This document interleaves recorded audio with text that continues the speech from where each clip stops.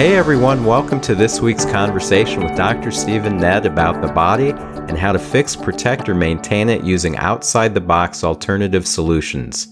If you're a big fan of the pharmaceutical or surgical approach, you are so in the wrong place, because on this podcast, we're not going to be pushing the conventional medicine methods or way of thinking about health.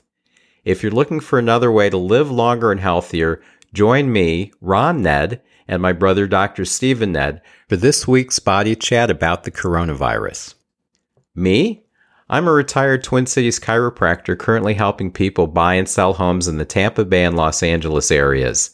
My brother has a thriving chiropractic practice in the Clearwater area of Tampa Bay, Florida. In this podcast, we're going to chat about all sorts of topics related to health, nutrition, exercise, just about everything having to do with the body. You're invited to listen in to our body chat, but don't forget that neither of us is giving you health advice, so don't rush off to do something without either checking with your doctor first or seeing Dr. Stephen Ned as a patient at his office. Good evening, Steve. Good evening, Ron. Well, this week's topic is one that's interesting, and it's a current events topic that a lot of people have questions about, because all they're hearing is what the news presents, and we know that that's not necessarily going to give them any accurate information. And the research people typically do on the normal sites doesn't have a lot of information either, and this is all about the coronavirus. Some people seem to say it's a nothing, and other people think that half of the world's population is going to die in the next year. Neither of those is correct, so we want to get the record set straight tonight, and I know you've done a lot of research specifically through the Centers for Disease Control, CDC, and the World Health Organization websites and information. So let's start out by going over what kind of virus this is and give something that people can compare it to that they'd understand, like what other kind of virus or condition that it would be similar to. All right. Now, before I do that, I just want to say that I'm going to go over a lot of information tonight. You might want to listen to this a couple times. And the fact that towards the end is when I'm going to talk about what you can do to protect yourself and prevent this from being a problem. So that is really, that's like the key point of the whole thing. It's really important information. So stick around all the way to the end. Great. All right, well, let's start with the fact that the current coronavirus goes by the name SARS-CoV-2. And it was named on February 11th by a branch of the World Health Organization called the Coronavirus Study Group of the International Committee on Taxonomy of Viruses. For people who don't know what that means, taxonomy is dealing with classification, putting things in a system or certain classes, especially having to do with living organisms. So the taxonomy group is the ones that classify things, and they would classify what type of virus or what type of an infection coronavirus and its symptoms are. Right. And they do that with species of animals and also plants. Correct. Okay. Well, let's break down what the virus's name means. So SARS stands for Severe Acute Respiratory Syndrome. CoV stands for coronavirus. And the two represents, I believe, the second of the major SARS coronaviruses that's been identified as causing severe illness in people. Okay. Now, you may also have seen it being referred to as COVID-19. Yeah, I have seen that. Yeah, that's actually the name of the disease caused by the virus. Ah, okay. Yeah, sort of like, the virus HIV, and the disease it causes is AIDS. Right. COVID-19 is short for Coronavirus Disease 2019. Okay. And, you'll also see it being referred to as a novel virus. And what that means is that it's a new coronavirus that has not been previously identified. It's actually a mutated virus. Okay. And there's actually lots of coronaviruses that commonly circulate among people and cause mild illness, just like the common cold. So why is it called a coronavirus? Because if you look at it under a microscope, it has a very distinct corona on top of it. Like a halo? Yes. Okay. The common theme among all coronaviruses is that they attack the respiratory system, including the lungs. And you can probably guess what virus it is similar to by its name. Again, it's called SARS-CoV-2, and it's a sister of the SARS-associated coronavirus called SARS-CoV that caused an outbreak of severe acute respiratory syndrome in 2002 and 2003. Now, there was also another major coronavirus similar to this that originated in Saudi Arabia in 2012 called MERS-CoV, and that stands for Middle Eastern Respiratory Syndrome Coronavirus. Okay. Now, the exact origin for the original SARS coronavirus and the MERS coronavirus was from bats. But the current SARS-CoV-2, even though the exact location it originated from, which is the Hunan seafood wholesale market in the city of Wuhan in the Hubei province of China, there's been no official confirmation as far as the exact animal source, even though it's likely to also be bats. Plus there's lots of conspiracy theories floating out there about all kinds of other origins too, so I wouldn't pay attention to that. If you do an analysis of the genetic tree of the virus, which is, again, it's called SARS-CoV-2, and you mainly look at the other two coronaviruses that I just mentioned, all indications are that it originated in bats, but whether the virus jumped directly from bats or whether there was an intermediary animal host is not yet known. You see, the original SARS coronavirus originated in bats but spread to civets, which are mammals that are cat-like and similar to weasels and mongooses. And these civets spread the infection to people. While MERS coronavirus, which also had a bat origin, jumped to people from camels. Yeah. So, again, they're still checking to see if there was an intermediary animal other than bats that originally spread this new coronavirus, even though the city of origin and the seafood market, if indeed, that is really the location where it started. They actually had other dead and living animals being sold there, including wolf cubs, salamanders, snakes, peacocks, porcupines, and camel meat. There's all kinds of potential animal sources there too. Oh, yeah, absolutely. And, if you recall in our podcast on vaccinations and immunizations, which was episode number 36, I shared information about the true origin of many of the infectious diseases that we've fought over time. And I pointed out that the various plagues were due to rat lice. So that's another example of an animal origin and transmission-based infection. Right. Very good. That's a good example. Now, from the best information you can find, who would be the most susceptible to the virus and why? The people that are most susceptible are those in the vicinity of the origin of the virus, which again is Wuhan, China, as well as anyone close to people in other concentrated pockets throughout the world where either infected people from Wuhan have traveled to, or people who have visited Wuhan and became exposed and infected, or people who have been infected by the virus from others that have spread it in other places like cruise ships. The group that is most susceptible to having complications, including death, are the elderly, especially those 80 years old and above. And obviously, this is due to them having weaker immune systems than others, due to advanced age or various chronic diseases. And I'll, go ahead and give you stats on this, on illness and death rates a little bit later on. Okay. All right. Well, that's typically the people that are most susceptible to certain illnesses are the elderly and sometimes the very young, like the infants, because their immune system is still developing. Mm-hmm.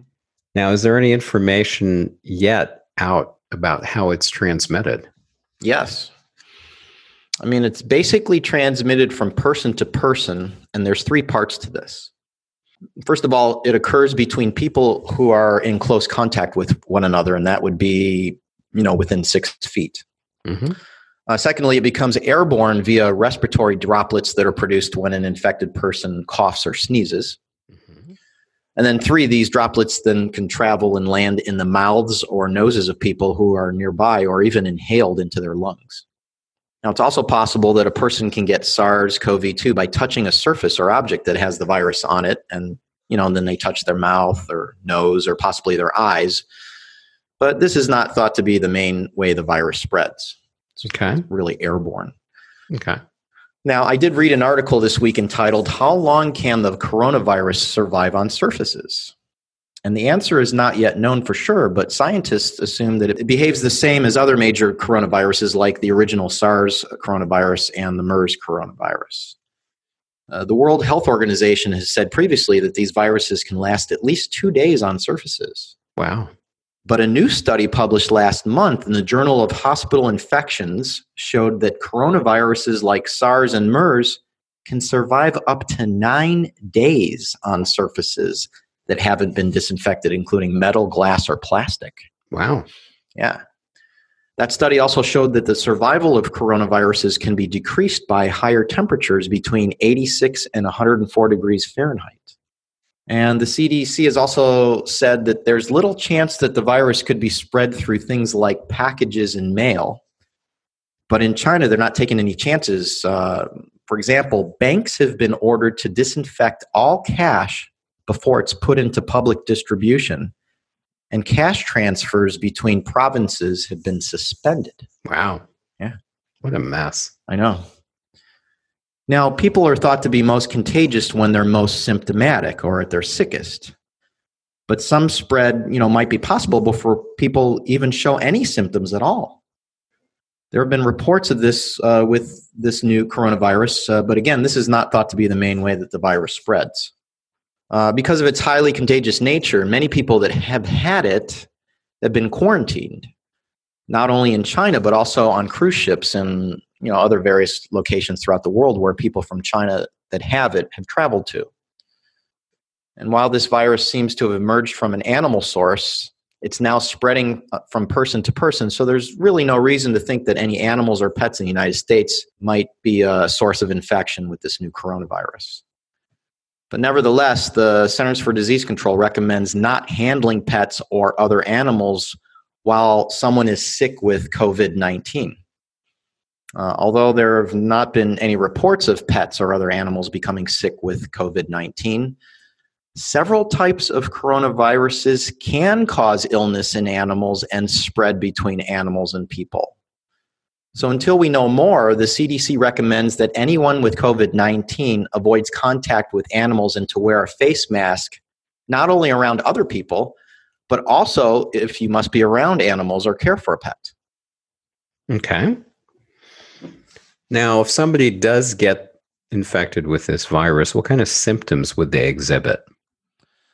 Well, typical symptoms include those of, a mild to severe respiratory illness, which would include fever, cough, and difficulty breathing, also known as shortness of breath. The CDC believes at this time symptoms of COVID-19 may appear in as few as 2 days or as long as 14 days after exposure. And they stress that if you've been in China within the past 2 weeks and developed symptoms, to call your doctor. Okay. Now, in addition to the symptoms, are there any objective tests to determine if you really have the coronavirus? Yes, but at the time of this recording, that test is not available at any local lab like Quest or LabCorp. It's only available at the Centers for Disease Control. So in order to be tested, your doctor has to contact the local or state health department, and then they will contact the CDC's Emergency Operations Center that they're reporting a person under investigation to determine whether testing for COVID-19 at the CDC is indicated. So if it is, then the Emergency Operations Center will assist the local or state health department to collect, store, and ship the specimen appropriately to the CDC. And that would include, if it had to go after hours times or on weekends or holidays. Now, I'm assuming that it would be overnighted to them right away, but I'm not sure how long it takes to get the test results. I would think it's pretty quick considering the seriousness of this situation. Right. A quick update. Since this episode was recorded, there has been a change regarding the tests. It used to be that they were only done at the CDC in Georgia, but now approved labs in various cities can do the test. It's not just the CDC. So that's a quick update since the recording of this episode. So if somebody thinks that there's a possibility that they've been infected, what should they do? Well, I mean, the CDC, again, the Centers for Disease Control, recommends contacting your healthcare provider immediately. And if you have become infected, according to the CDC, you should be isolated or quarantined either in the hospital or at home, depending on how sick you are, until you're better and no longer pose a risk of infecting others. Now, quarantine means separating a person or group of people who have been exposed to a contagious disease, but have not developed illness or symptoms from others who have not been exposed, in order to prevent the possible spread of that disease. Quarantine is usually established for the incubation period of the communicable disease, which is the span of time during which people have developed illness after exposure. So in this case, a couple weeks. Yeah, it's 14 days from the last date of exposure, because 14 days is the longest incubation period seen for similar coronaviruses. Right. Someone who has been released from COVID-19 quarantine is not considered a risk for spreading the virus to others because they have not developed illness during the incubation period. The amount of time that someone is actively sick can vary. So deciding when to release someone from isolation is made on a case-by-case basis by consulting with doctors, infection prevention and control experts, and public health officials. And, it involves looking at the specifics of each situation, including the severity of the disease, the signs and symptoms of the illness, and lab testing results for that patient. So current CDC guidelines for when it's okay to release someone from isolation is made on a case-by-case basis and includes meeting all of the following requirements. The patient is free from fever without the use of fever-reducing medications. The patient is no longer showing symptoms, including a cough. The patient has tested negative on at least 2 consecutive respiratory specimens collected at least 24 hours apart, and someone being released from isolation is not considered to pose a risk of infection to others. Okay. The CDC also recommends that people who have COVID-19 and are showing symptoms should wear a face mask to protect others from the risk of getting infected. I was waiting for that one because I knew that would have to be in there somewhere. So if somebody does get COVID-19, what is the standard course of treatment and how effective is it? Well, according to the CDC, Centers for Disease Control, there is no specific antiviral treatment recommended for COVID-19. So people with it should receive supportive care to help relieve symptoms. And for severe cases, treatment should include care to support vital organ functions. Now, it's estimated that a workable vaccine is realistically about 18 months away from being approved and released. And this could be speeded up, especially since Chinese researchers discovered and shared the genetic sequence of the virus in January. And then researchers at the University of Texas at Austin and the National Institutes of Health used an electron microscope to identify the first 3D map of SARS-CoV-2 to better understand its molecular structure, with specific attention to what's called the virus spike protein. This protein is critical to the survival of the virus because it allows the virus to get inside human cells and begin making copies of itself. So the U.S. research team showed that there are actually similarities between the spike protein in the coronavirus responsible for the 2002-2003 SARS outbreak and the new coronavirus, again, SARS-CoV-2.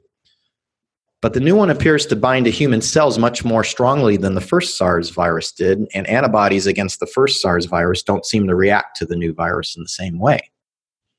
So, having this data and the advanced technology to test what can improve the body's immune response against this virus will hopefully speed up the design and development of workable remedies. All right. So in other words, you're SOL if you get infected. No, not necessarily. When it comes to medicines, yes, but we're going to talk about other things later on. All right. Well, before we do that, what are the statistics on the infection rates and the illness and mortality rates of this new disease? Well, I've got stats that just came out, but you have to understand that these can change, and by the time that people hear this, some of this data will be outdated. Right. So as far as the number of people infected and the number of deaths, that's obviously changing every day. So that's definitely going to be different when you hear this. But as of today, February 23rd, 2020, according to the World Health Organization, there have been 77,042 confirmed cases of people infected by the virus in China, with 64,084 of them, or 83%, occurring in the Hubei province. And a total of 2,445 deaths in China, with 2,346, or 96%, occurring in the Hubei province. Now, outside of China, there have been just 1,769 confirmed cases in 28 countries. And so far, 17 deaths, with 6 of them occurring in the last 24 hours. The first case in the United States was confirmed on January 20th in Washington State. And it was a 35-year-old man who had returned home on January 15th after traveling to visit family in Wuhan, China. Mm. Since January 21st, there have been a total of 14 cases diagnosed in the United States, with 12 of them travel-related, and so far just 2 from person-to-person spread within the borders. Okay. There have also been an additional 21 cases of Americans who have been diagnosed outside the U.S. and have traveled back, and were still confirmed to be infected by the virus, with 3 of them coming from Wuhan, China, and 18 of them coming from the Diamond Princess cruise ship. Right. And obviously all of them have been quarantined appropriately. Good. And so far, out of the total 35 U.S. cases, there have been no deaths. That's good. Yeah. Now, one more thing I wanted to cover before discussing death rates is I wanted to go over the difference between an epidemic and a pandemic. Yeah, good idea. Yeah, so an epidemic is a disease that takes hold of one community, such as a country or a region or a city. A pandemic is defined by the World Health Organization as the worldwide spread of a new disease. So as you can see by the stats that I just gave, so far COVID-19 has been classified as an epidemic and not a pandemic. Even though it has spread to 28 countries, the overwhelming majority of cases and deaths are focalized in the Hubei province of China. An example of a pandemic was the Spanish flu of 1918, which, interestingly enough, had a similar death rate as the COVID-19, the current infection, at about 2%. But it was very widespread, killing around 50 million people worldwide. Yeah, that is widespread. Mm-hmm. Now, as far as death rates are concerned, I can give you the stats on that, and these are likely to stay about the same as this disease progresses over time, unless a remedy or an effective vaccine is produced. All right. So overall, the number of people that die from this virus that are infected with it is around 2%. Okay. A landmark study published by researchers from the Chinese Center for Disease Control and Prevention in the Chinese Journal of Epidemiology on February 17th looked at 72,314 confirmed, suspected, clinically diagnosed, and asymptomatic cases of COVID-19 illness across China as of February 11th. They found the overall death rate to be 2.3%. Okay. I mentioned earlier that the group of people most susceptible to dying from this infection are older adults, since they have weaker immune systems. Right. Which means it's harder for them to fight off a virus such as, SARS-CoV-2 or the flu. And patients with heart disease were most likely to die from the virus, followed by those with diabetes, chronic respiratory disease, and hypertension. Now, if we look at specific age groups of people that have contracted the virus, the Chinese Centers for Disease Control researchers found that people 80 and older had the highest fatality ratio at 14.8%. Okay. Those aged between 70 and 79 had a likelihood of death at just 8%. And it dropped down to 3.6% for people in their 60s. The death rate was even lower at 1.5% for people in their 50s. And everyone else, which is everyone under 50, the death rate was less than 0.5%, or 0.5%, which is about 1 in 200 people. Wow. Fortunately, the Chinese researchers found no deaths among children up to age 9, despite at least 2 cases of newborn babies that were infected through their mothers. So Okay. even though you mentioned about the immune system's not being developed, it doesn't seem to be bothering or deadly to young children at all. All right, that's good to know. Mm-hmm. Now, let's put this in perspective. You mentioned the flu virus. How do these statistics compare to statistics for a typical flu virus or flu season? Well, comparing this to annual flu outbreaks is a little difficult because this virus has only been active since December of 2019. So we've only got a couple months to report on this at this time instead of a full year stat like for flu outbreaks. Plus, it's hard to say at this point how many people worldwide are going to end up with this. So far in the United States, we've done an excellent job of containing it. Right. In general, according to the Centers for Disease Control, the flu kills about 0.1% or 1 in 1,000 who contract it versus 2.3% for the SARS-CoV-2. And, there is a possibility that this SARS coronavirus is being underreported because in China, sometime in January, one of the initial reports was there was only 440 people that had it when in fact it was 10 times that amount. It was like 4,400. So it's possible that throughout the world that only 10% of the people that have it may be being reported. So what that means, it may be more widespread, but with that in mind, then it's a lot less deadly because then it would be, instead of 2.3%, it would be 0.23% Okay. deadly. You see what I mean? Yep, I do. Now, we can also compare it to the other major coronaviruses, SARS and MERS. The SARS coronavirus of 2002 to 2003 only infected 8,000 people and killed nearly 800 in Asia, putting its death rate at about 10%, which is much higher than the current SARS coronavirus. But the total death toll was less since much fewer people were infected. Mm-hmm. The MERS death rate is much higher at 34%. Wow. Yeah, and just to give you another comparison, the ultra-deadly Ebola virus is up around 50%. Wow. Mm-hmm. Okay.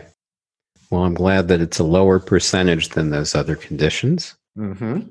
So now, what is it that people can do to lessen their chance of getting the coronavirus and be better able to fight it off if they're around somebody who has it? Well, there's a lot of information here. And this is ultra important. So listen up. There are a lot of things you can do, not only to lessen your chance of contracting it, but also to fight it off if you're unfortunate enough to be exposed to it. All right, I'm listening. All right. Well, as far as prevention is concerned, let's start with proper hand washing. Mm-hmm. Now, very few people wash their hands correctly. And expensive soaps are unnecessary, including and especially antibacterial soaps. Because it's a virus. That, and the fact is that, the product that you choose to use is far less important than how you wash and when. Okay. According to an article from earlier this week entitled, "Why You Don't Need to Splurge on a Pricey Hand Soap." So the Centers for Disease Control and Prevention recommends using just soap and water. But you can fall back on an alcohol-based hand sanitizer if there's no running water nearby. Now, the purpose of washing your hands is not to kill bacteria, but rather to remove the harmful bacteria that we come across, especially during cold and flu season. Now, our hands have always, they always have bacteria on them, including good bacteria, which research is finding that it's better not to kill these since we live in a balance or homeostasis with these. And just like what we learned in our antibiotics podcast, when you continue to use antibacterial products, the bacteria will evolve, creating superbugs that eventually will be resistant to sanitizers, just like some antibiotics. Right. Now, there's 4 steps to washing your hands that the Centers for Disease Control recommends. First off, use clean running water, and the water temperature doesn't matter, according to a 2017 Rutgers study. So just use what's most comfortable for you, whether it's warm or cold. Second is to apply soap and lather your entire hand, front and back, as well as your fingertips. Third one is the biggest out point for most people. In fact, according to a 2018 study from the United States Department of Agriculture, 97% of people failed to do this properly when washing their hands before a meal. Can you guess what that is? Using something like a paper towel instead of a shared towel. Nope, actually, it's not spending the recommended amount of time to wash your hands, which is 20 seconds, according to the CDC. So you can actually accomplish this by singing to yourself, "Happy birthday," 2 times through. Okay. Ever since I learned this, I've been singing "Happy Birthday" every time I wash my hands. That's good to know. Yeah. The fourth one is rinse your hands and dry with a clean towel, since the friction that you create by drying with a towel goes a long way towards physically removing any germs. The CDC also recommends that you wash your hands at key moments in the day, including while preparing a meal, after you sneeze or cough, and after using the restroom. And another wise thing that you can do is to have a hand sanitizer handy when handling things in public, such as shopping carts and gas pumps. Some grocery stores now have hand sanitizers as you enter, around where the shopping carts are. Yep, I've seen that. Mm-hmm. Obviously, if you have a trip planned to China, especially close to where the outbreak epicenter is, then you should consider rescheduling until it's totally contained. And likewise, anywhere else in the world where there are concentrated pockets of people infected with the virus, you might want to avoid that too. Now, the CDC does not recommend that people who are well wear a face mask to protect themselves from respiratory illnesses, including COVID-19. And that you should only wear a mask if a healthcare professional recommends it. Well, I'm a healthcare professional, and I recommend that if you have to travel for long distances on an airplane, especially out of the country, not a bad idea to wear a protective face mask. And obviously, the use of face masks is crucial for health workers and other people who are taking care of someone that's actually infected with COVID-19 in close settings, which would be, at home or in a healthcare facility. Right. Now, let's look at some nutritional recommendations, since there are no drugs or vaccines that work against this current virus. The first thing I would recommend is to eliminate sugar and certain dairy products like milk and ice cream. And the reason for that is sugar, is something that microorganisms like to feed on, and it also weakens your immune system response. Milk and ice cream thicken the lymph fluid in your body and mucus, so it makes it harder for your white blood cells to mobilize and fight infections. Next up would be to increase nutrients, and the most important of which by far is vitamin D. You got it. So for many, many reasons, and I can't wait to go through all this information. This is awesome. Your white blood cells have receptors for vitamin D, so vitamin D can actually control your immune system. And, what's interesting is that many viruses have the ability to block these receptors. And that keeps vitamin D from working well in the body, allowing viruses to replicate and thrive in the body. So when your vitamin D levels are down, you're much more susceptible to getting sick when you're exposed to a virus or any other infectious microorganism for that matter. A good explanation why older adults are more susceptible to developing pneumonia is that, when their blood levels of vitamin D are extremely low, they have a 2.6 times greater risk of developing pneumonia than those who have high blood levels of vitamin D. Wow. So that should, we talked about how the flu is such that most of the people that die from that are due to flu complications, and that's pretty much pneumonia. So anybody that has the flu, especially elderly people, really need to load up on vitamin D. Right. Now, one of the things that all coronaviruses do is stimulate inflammation in the respiratory system, especially the lungs, by activating a protein complex called nuclear factor kappa B, or NF-kappa B for short. Pharmaceutical companies know this, and they're trying to patent drugs that inhibit NF-kappa B. But there are actually over 700 natural substances that do this, with vitamin D leading the way, along with vitamin C and E, alpha-lipoic acid, N-acetylcysteine, resveratrol, the bioflavonoid quercetin, zinc, and garlic, to name a few. Hmm. Vitamin D stimulates your white blood cells to attack viruses, especially neutrophils, which comprise about 60% of the white blood cells. And, these are the first arriving white blood cells at the site of an infection in the body. I mean, this is tremendously important when it comes to SARS coronaviruses because according to Anthony Fair, a virologist at the University of Kansas, he states, and I'm quoting him, if the virus replicates very quickly before your body has a chance to try and prevent it with an immune response, or if the immune response comes in too late, then it can't control the virus and starts going berserk. And this is what's known as a cytokine storm, which has been mentioned by a lot of coronavirus experts. So cytokines are inflammation-causing chemicals created by the immune system to fight infections. But the problem is that so many of these are pumped into the lungs during an acute virus like the flu or a coronavirus infection that you end up with lung damage not only from the infection and potential secondary infections, but also from the cytokines. So fortunately, this can be warded off by having enough vitamin D available in the body to prevent this exaggerated immune response from actually occurring. Wow. Yeah. Now, we've gone over ideal blood levels for vitamin D in previous podcasts, including episode number 59 covering vitamin D. But ideally, taking around 8 to 10,000 international units a day is recommended, especially during the winter months when there's less sunlight, which also happens to be peak season for cold flu and other viruses, including coronaviruses. Yep. At the first hint of a cold or flu, it's not a bad idea to take upwards of 50,000 international units a day of D3 for a day or two to supercharge your immune system. But definitely supplement also with vitamin K2 and some magnesium to prevent calcium buildup in the body. Okay, moving on. Vitamin C not only inhibits NF-kappa B, just like vitamin D, but it's also excellent for boosting the immune system, and increasing it during cold and flu season, is a wise thing to do with at least 1 to 2,000 milligrams a day, if not higher, and preferably combined with bioflavonoids.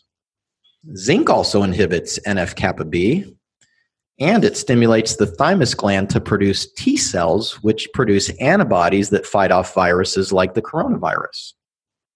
Zinc lozenges seem to work the best, with zinc acetate leading the way, followed by zinc glutamate at a minimum of 18 milligrams a day. But there's no need to take more than 40 milligrams, especially for long periods of time, since too much can cause unwanted side effects, including a deficiency of copper and other problems, including dizziness, headaches, drowsiness, increased sweating, loss of muscle coordination, alcohol intolerance, hallucinations, and anemia. And of course, colloidal silver is another smart thing to incorporate, since it's been found to kill upwards of 650 different microorganisms, including viruses. I recommend silver water, which comes in a 32-ounce bottle, and every day I drink 1 capful or 1 ounce, as a preventative measure. But if you come down with a bug, then typically 1 ounce every 4 hours works quite well. According to Dr. Eric Berg, prolonged fasting has also been found to help your body clean up microorganisms, including viruses from the body. And it can stimulate stem cell production, which can help you boost and regrow your immune system. And then finally, just some more common sense recommendations we've hammered a bunch of times in previous podcasts. And that's focusing on getting plenty of quality sleep, since lack of sleep knocks down your immune system resistance to viruses. Watching less news on TV, which will reduce your stress levels, which will in turn help your immune system. And of course, drinking plenty of pure water, which is, ideally about half of your body weight in ounces per day. All right. So there's a lot of things people can do. Mm-hmm. Now, before we end, is there anything else you'd like to say on this topic? Yes. Just a heads up on what sources are okay and what sources you should be leery of regarding this coronavirus outbreak. Reputable sources are the World Health Organization and the Centers for Disease Control at cdc.gov. There are others, but I would start with these two as far as being solid, evidence-based, current research and stats. We can leave a link for the CDC website page dedicated to COVID-19. It's really laid out very well, and I highly recommend the frequently asked questions or facts section. And if you want to check in on how many cases have been confirmed worldwide as well as in the United States, then the situation updates section has all of this data. That's great. Yeah. We can also leave a link to an excellent informative video on this subject done by Dr. Eric Berg. I actually used some of the information from that in this podcast. Now, I would not trust anything on Wikipedia or social media, since anyone can put anything on these sites, especially unproven conspiracy theories regarding the source of the virus and questionable recommended treatments and preventive tips.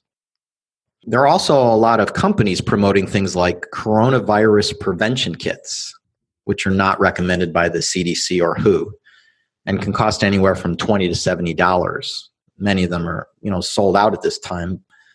But again, you don't have to go through the extra expense of purchasing a combination of surgery face masks and shoe covers and gowns and hair covers. If anything, you can get and utilize surgery face masks, especially if you're, going to be flying somewhere, which puts you at risk for exposure to the coronavirus or any other virus like the flu. Yeah, and there's plenty of places people can get those. Mm-hmm. All right, good. Well, thanks. That's great information. I hope a lot of people listen to this one so that they're not scared out of their wits over something when that isn't necessary. Now, next week, we're going to do an episode that's a bit of a follow-up on last week's episode, which had to do with urinary tract infections. I mentioned that we didn't cover kidney stones because there was so much information to cover. So we're separating that into its own episode. But it's not just about kidney stones. It's about calcification conditions in the body that have to do with an imbalance of the calcium in the body and deposits of calcium in the body, including a bit about what our mother had, which is scleroderma, which has a lot to do with that. And she had kidney stones many, many years ago, back in the 60s. Mm-hmm. So we're going to be talking about both of those next week. And then after that, we're going to have another special guest that's going to be talking about vaping. So that's going to be an interesting one coming up in a couple weeks. So thanks again, Steve. You got it. Thanks for joining us this week on the Body Chat Podcast. We both really appreciate your time and your attention. We want to provide you with interesting and informative episodes each week. And if you have a topic you'd like us to cover or any questions you'd like us to answer, send an email to us at info@bodychatpodcast.com. That's info@bodychatpodcast.com. To make sure you don't miss any of our upcoming episodes, subscribe to the Body Chat Podcast now on iTunes, Stitcher, Google Play, or Spotify. See you next week.